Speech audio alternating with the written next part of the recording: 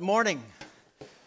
Great to see you all in worship this morning. For those of you watching online, whether it's Facebook, newlife.nyc, or YouTube, my name is Rich. I'm the lead pastor of New Life Fellowship Church here in Queens, and it is a joy to have you with us.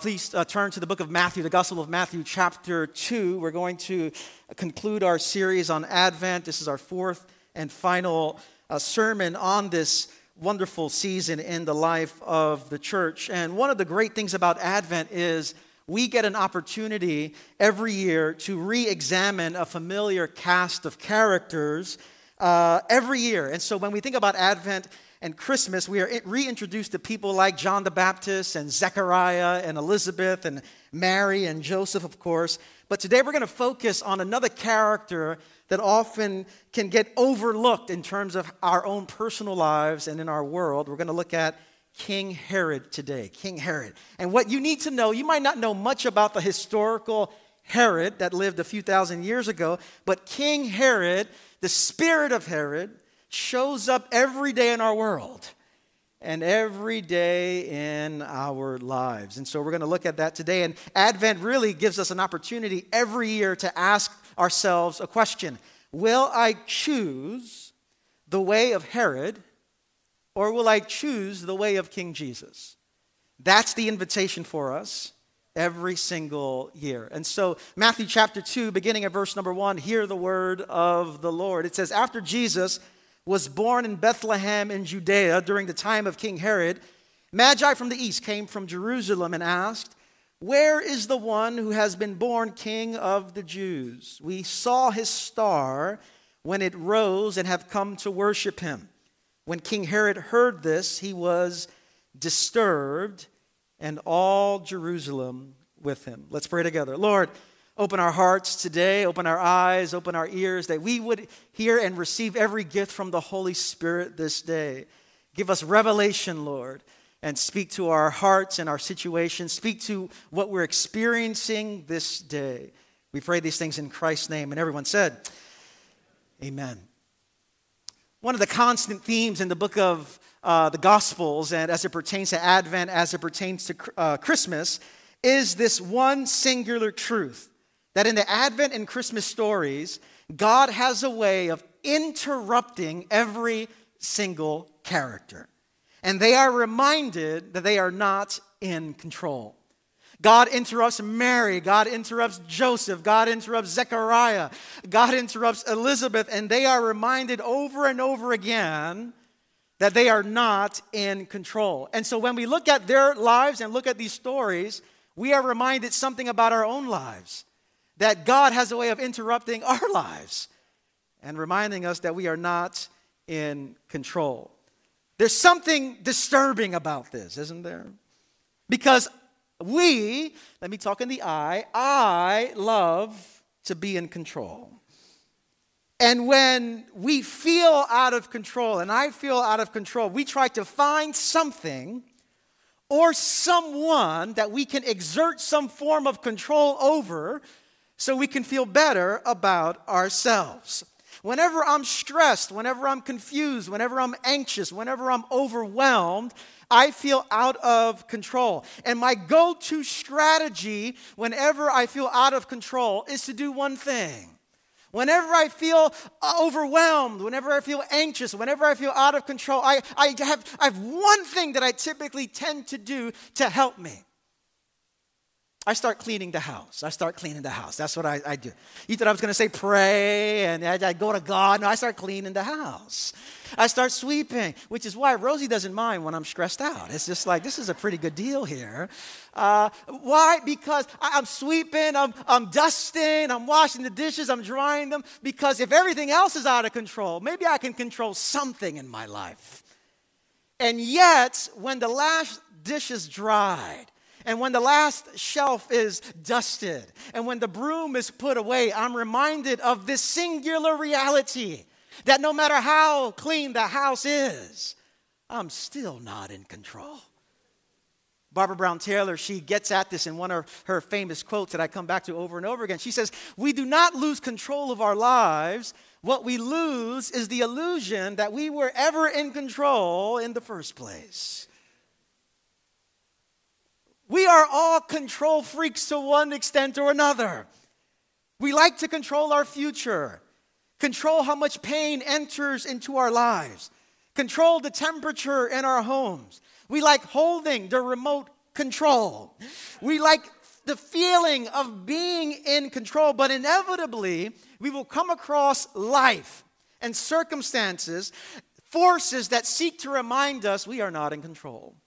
Children have a way of reminding us we're not in control.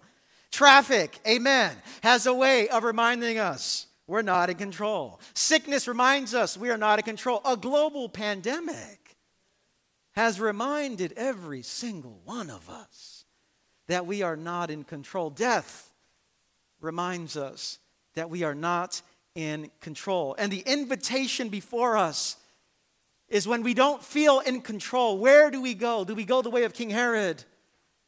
Or do we go the way of King Jesus? In our text this morning, we come across a man who's been in control his entire life. And now he's faced with a new reality that another king has come. And he just can't handle it. When we pick up in our text in the Gospel of Matthew chapter 2, we have a familiar scene with familiar characters. We have Mary, we have Joseph, we have Jesus now, Magi, and Herod. Jesus in this story has already been born, and these people called Magi come on the scene, letting King Herod know that there's another king that has been born. This Magi, they're these priestly group of astrologers from Persia or Babylon, and they come with this news, and Herod hears this news and immediately begins to panic. On the outside, Herod is stable. On the outside, Herod is centered. On the outside, he looks cool, but on the inside, he's paranoid because he knows that his time in being in absolute control might be up. And so because he's a paranoid king, he starts to create a sneaky plan that he presents to the Magi. He says, listen, I want to get in on this too. Whenever you find this king, text me, and when I get that text, I'll come right over and I'll worship this new king with you. And so the Magi go off to find this newborn king. And when they arrive, they come with gifts of gold and frankincense and myrrh. Wonderful, wonderful gifts. But as many has pointed out, I wonder how practical. I always wonder, how practical are these gifts? Did Mary and Joseph really need gold, frankincense, and myrrh? I came across something that said when the wise men left, 3 wiser women showed up on the scene with exactly what Joseph and Mary needed. They came with fresh diapers and casseroles for the week and wine. I mean, yeah. We need some 3 wiser women. Amen.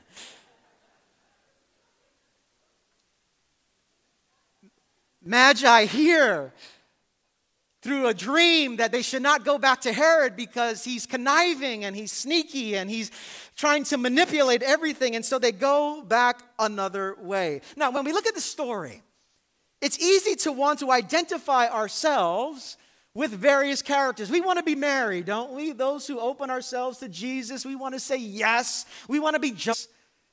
But what we also have to think about during this Advent season is we are also, in many ways, like Herod.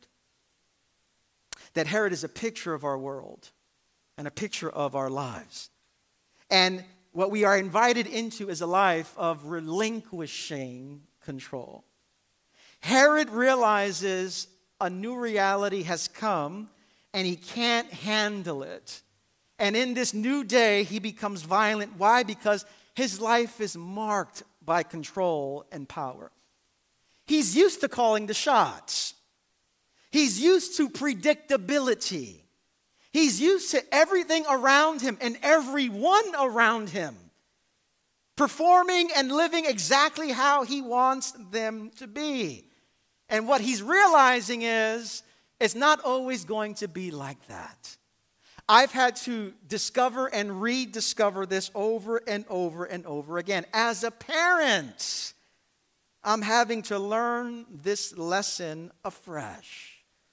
Letting go of appropriate control as a parent is hard. Say amen, somebody. Just it is hard.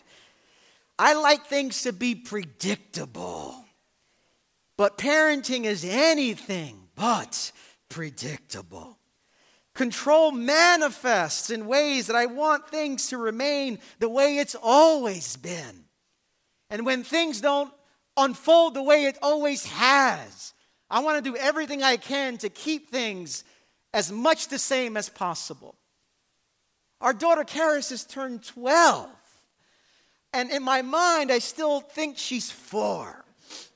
The other day I made waffles for her and made some breakfast, and I put the butter on it and the syrup on it. And then I start cutting the waffles for her.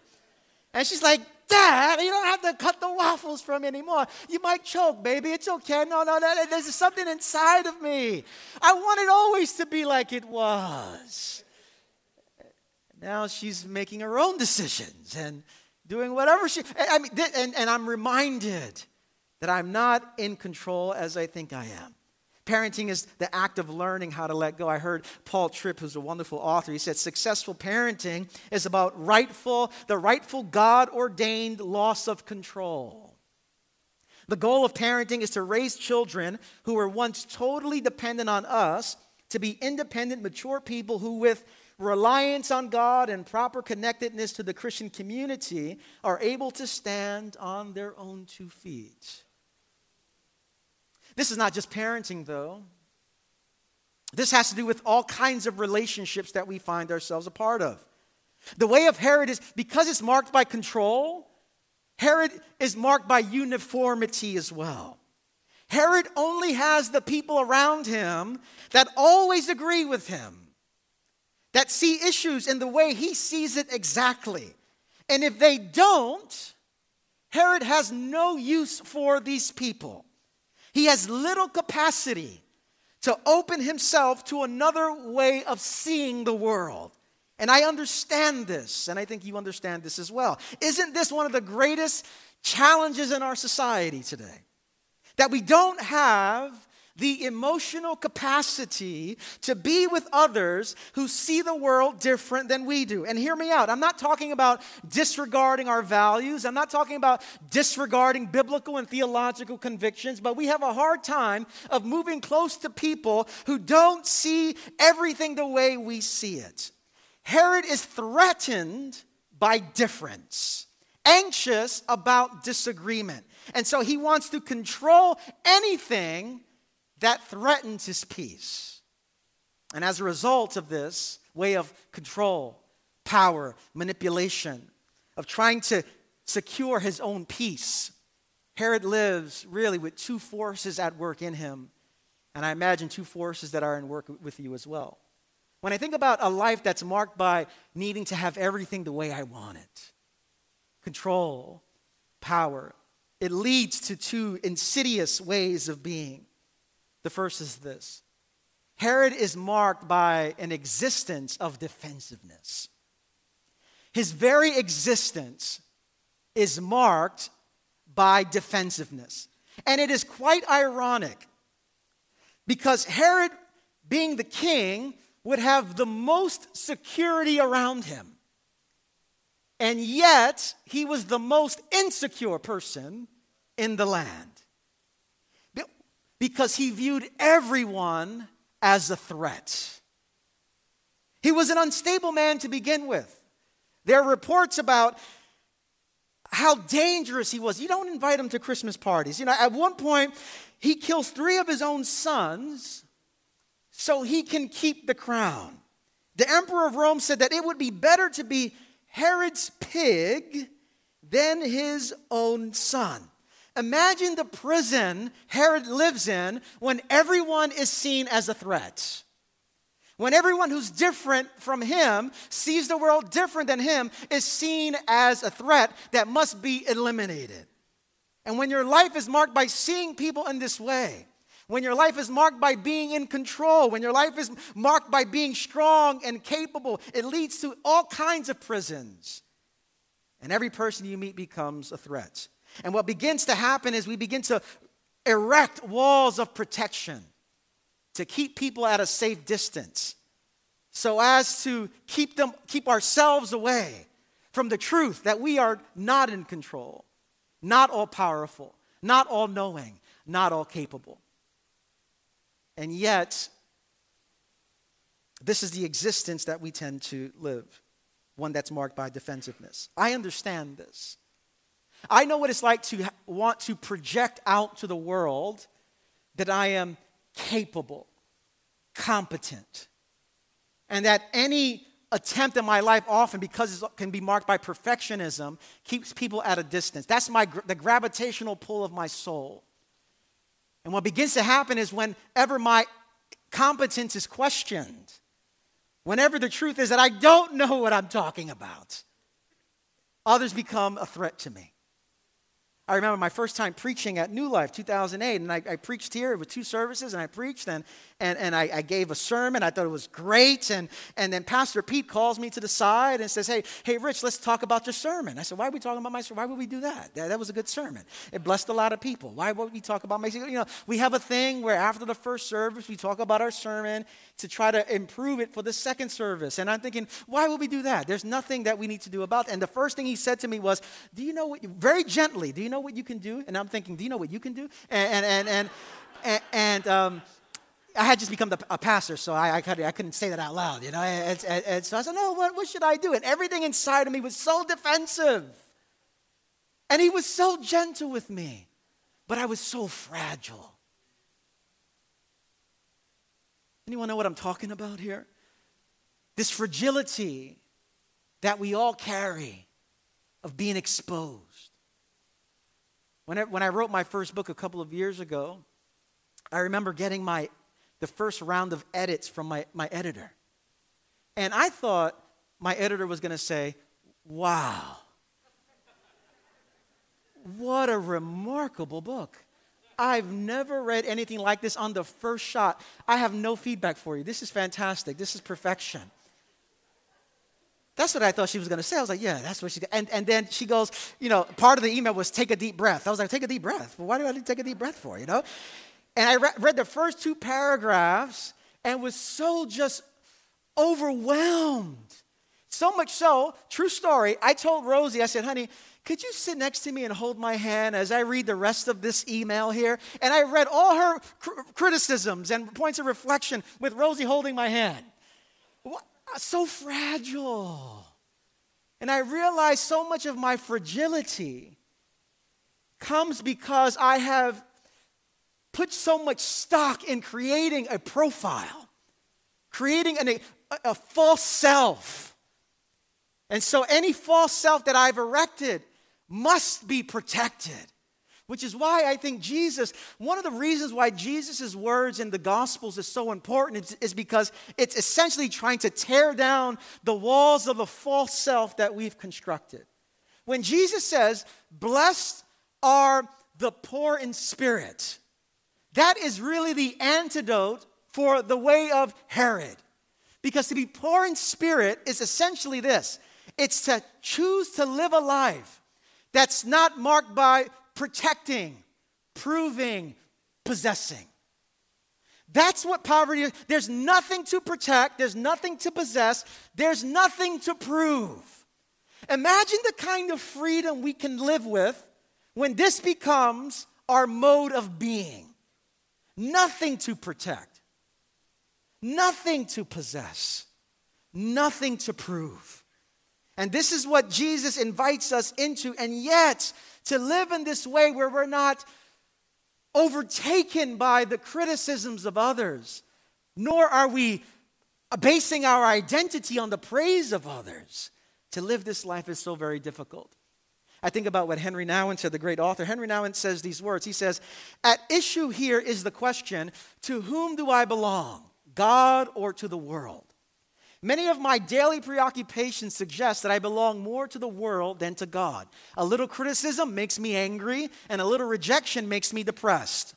A little praise raises my spirits, and a little success excites me. It takes very little to raise me up or thrust me down. Are you with me? He says, often I am like a small boat on the ocean, completely at the mercy of its waves. All the time and energy I spend in keeping some kind of balance and preventing myself from being tipped over and drowning shows that my life is mostly a struggle for survival. Not a holy struggle, but an anxious struggle resulting from the mistaken idea that it is the world that defines me. Herod is living a life of defensiveness, insecurity. But beyond that, there's something else going on in his soul. I wonder if you can identify with it as well. The reason why Herod responds in the way he does is because his life is marked by scarcity. He lives a scarcity existence. There's just not enough to go around in Herod's mind. And so he lives what some people call a zero-sum game. He lives according to the zero-sum game. The zero-sum game very simply says this: in order for me to succeed, you have to fail. In order for me to look good, you need to look bad. In order for me to be seen, you need to disappear. In order for me to be celebrated, you need to be separated. In order for me to be recognized, you need to be restricted. We see this in politics all the time.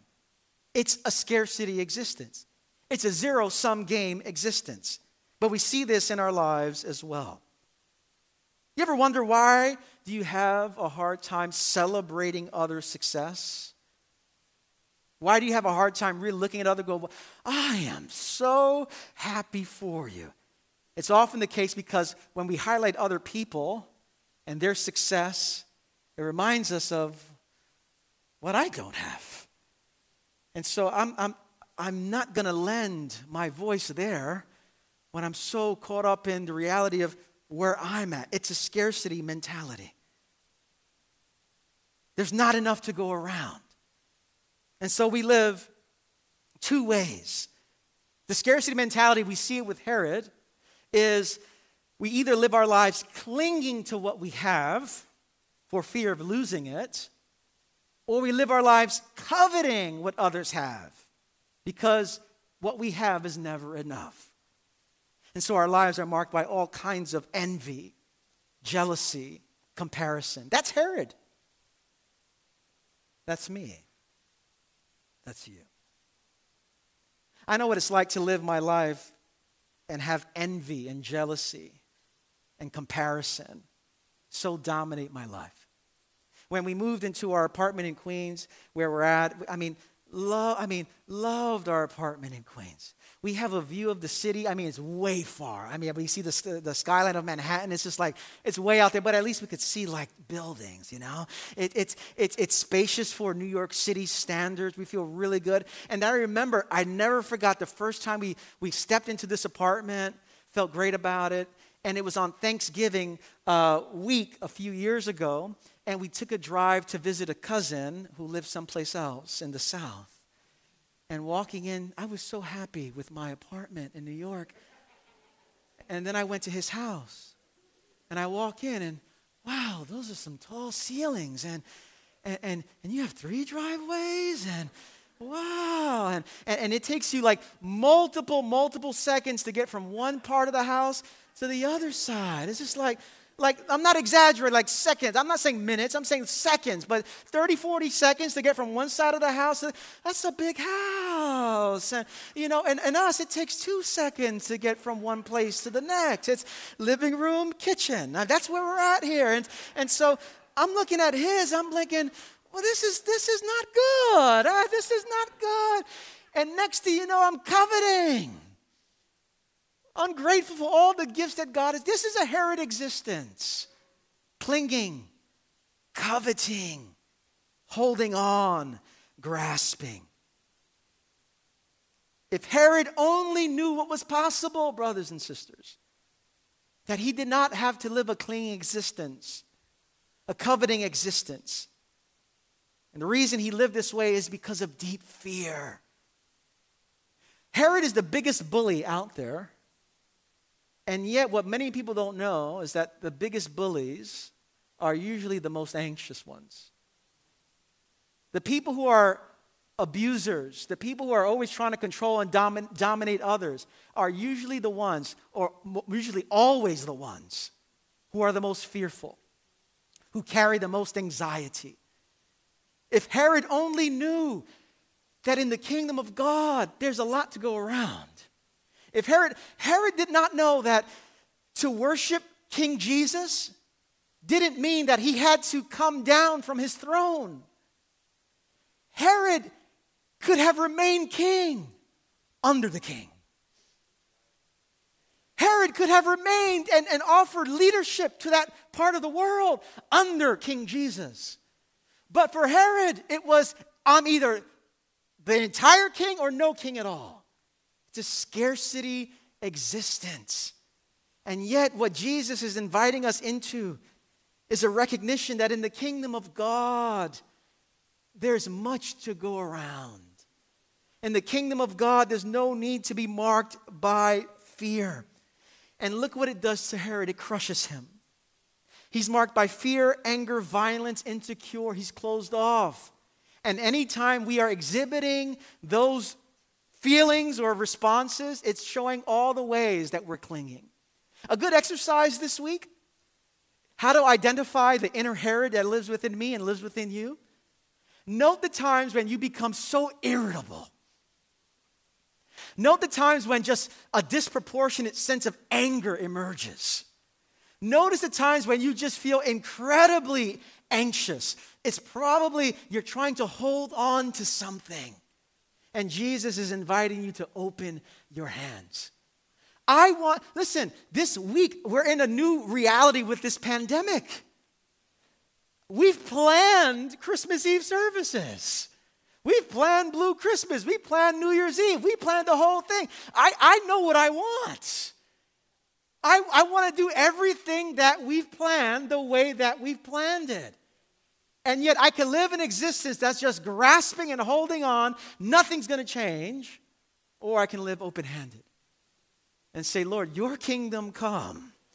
Your will be done. I don't know what's happening. I don't have the answers. But you do. And I'm going to entrust my life to you. Trust. The way that we dispel the way of Herod is by trusting in King Jesus. Maybe you're single and you've been burdened by trying to control every facet of your romantic fortunes. Today, Jesus is inviting you to trust him. Maybe you're married and you've been burdened by trying to control your spouse every single day. Today, Jesus is inviting you to trust him. Maybe you're in a new season of life, retired or whatever it might be, and you're feeling burdened by this new season that awaits you.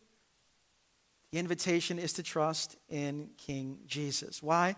Because only Jesus can bear the weight of the world.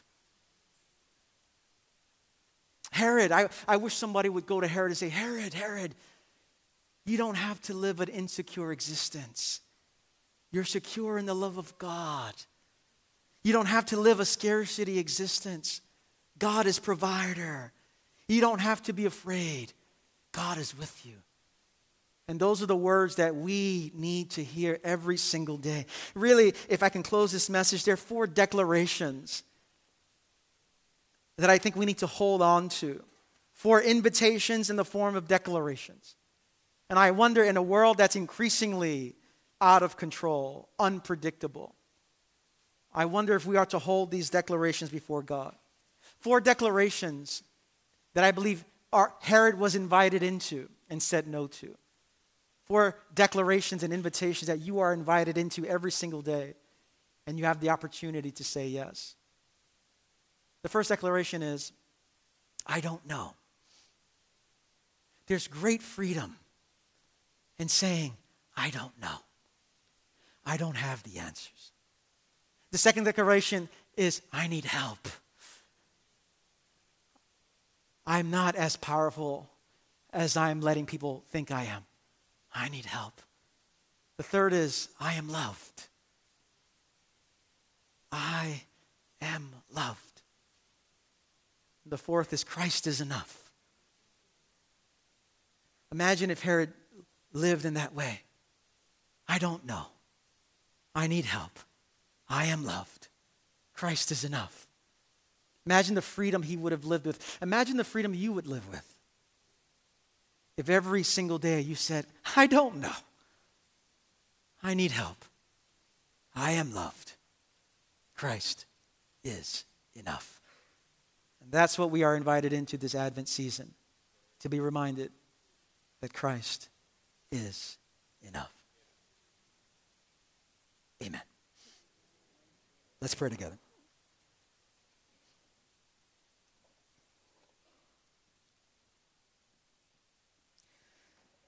I wonder today, where are you angry, irritable? Where are you trying to make things happen in your own strength? Where are you trying to control the outcomes? Where are you invited today to trust Jesus? Lord, there lives within us the mini King Herod in all of us.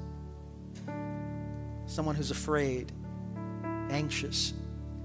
And because our anxiety has gotten the best of us, because of our fear has been so lodged in our hearts, we live the way of control.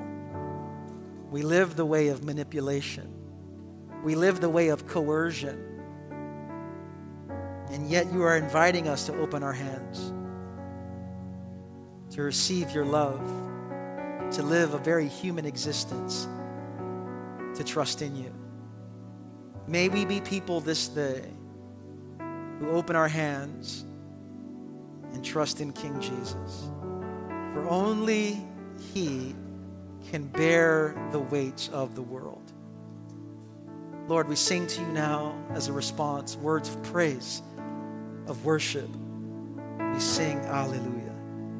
It's in Christ's name we pray. And everyone said, let's all stand, let's sing together.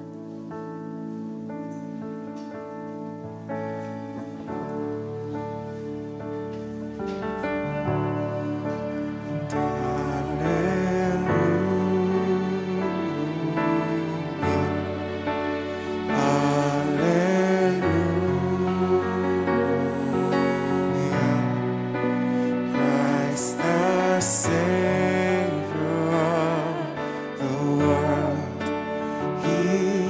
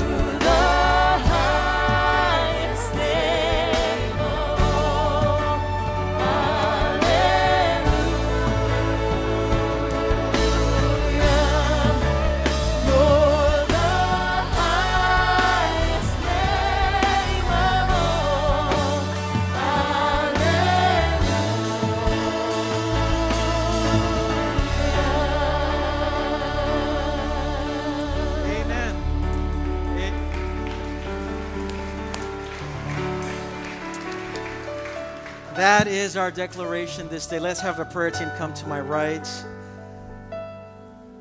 We end our gatherings with prayer because one of the ways that we experience the freedom of God is through the body of Christ, and as we pray and intercede for one another. And so I imagine in this room, some of you are carrying anxiety, deep fear. Life isn't unfolding the way that you want it to. People around you aren't making the kind of decisions that you want them to. And the invitation is really to a way of open hands before our Lord. Wisdom, prayer, ultimately trust before our Lord. And yet to do that is incredibly difficult, which is why we need one another. There's something that resonated in your soul as I was preaching today. After the closing blessing, feel free to come up, and one of our prayer team members would love to pray for you. At the end of our service, we have a sermon discussion time. For those of you watching online, it'll be a 30-minute time. One of our pastors will be facilitating that. And if you just want to have a little conversation about the sermon and the ways that the Lord is speaking to you, we'll do that for about 30 minutes. So feel free to sign up on the link, whether it's on Facebook, newlife.nyc, or YouTube. Would love to connect with you there. I imagine in this room or someone watching online, you've been living a life of grasping your entire life. And you're hearing news that you don't have to live this kind of existence anymore. The process from going here to there is really what we call faith. Faith in Christ. A life of, I don't have to hold everything together because Christ does. A life that I don't have to control everything. Christ is King. A life that I don't have to manipulate and coerce everything. No, God is good. And if you're sensing God calling you to follow His Son Jesus, we'd love to help you take that next step. Our prayer team, if there's something that is resonating in your soul and you want to say yes to Jesus Christ, you want to surrender your life, or you have questions about what it means to follow Jesus, you can come up for prayer. You can also text that phrase, yes to Jesus, to that number on the screen, that's 718-424-0122. And one of our pastors would love to follow up with you and help you start your journey or continue your journey as it relates to following Christ. Let us serve you along those lines. As we end, let me invite you to open your hands towards heaven to receive a blessing. I'll be downstairs with our pastors to greet those of you if you're new to our congregation, or if this is your first time in a long time. I'd love to meet you downstairs and say hello. So please feel free to stop by before you close, before you head out. Let me bless you all.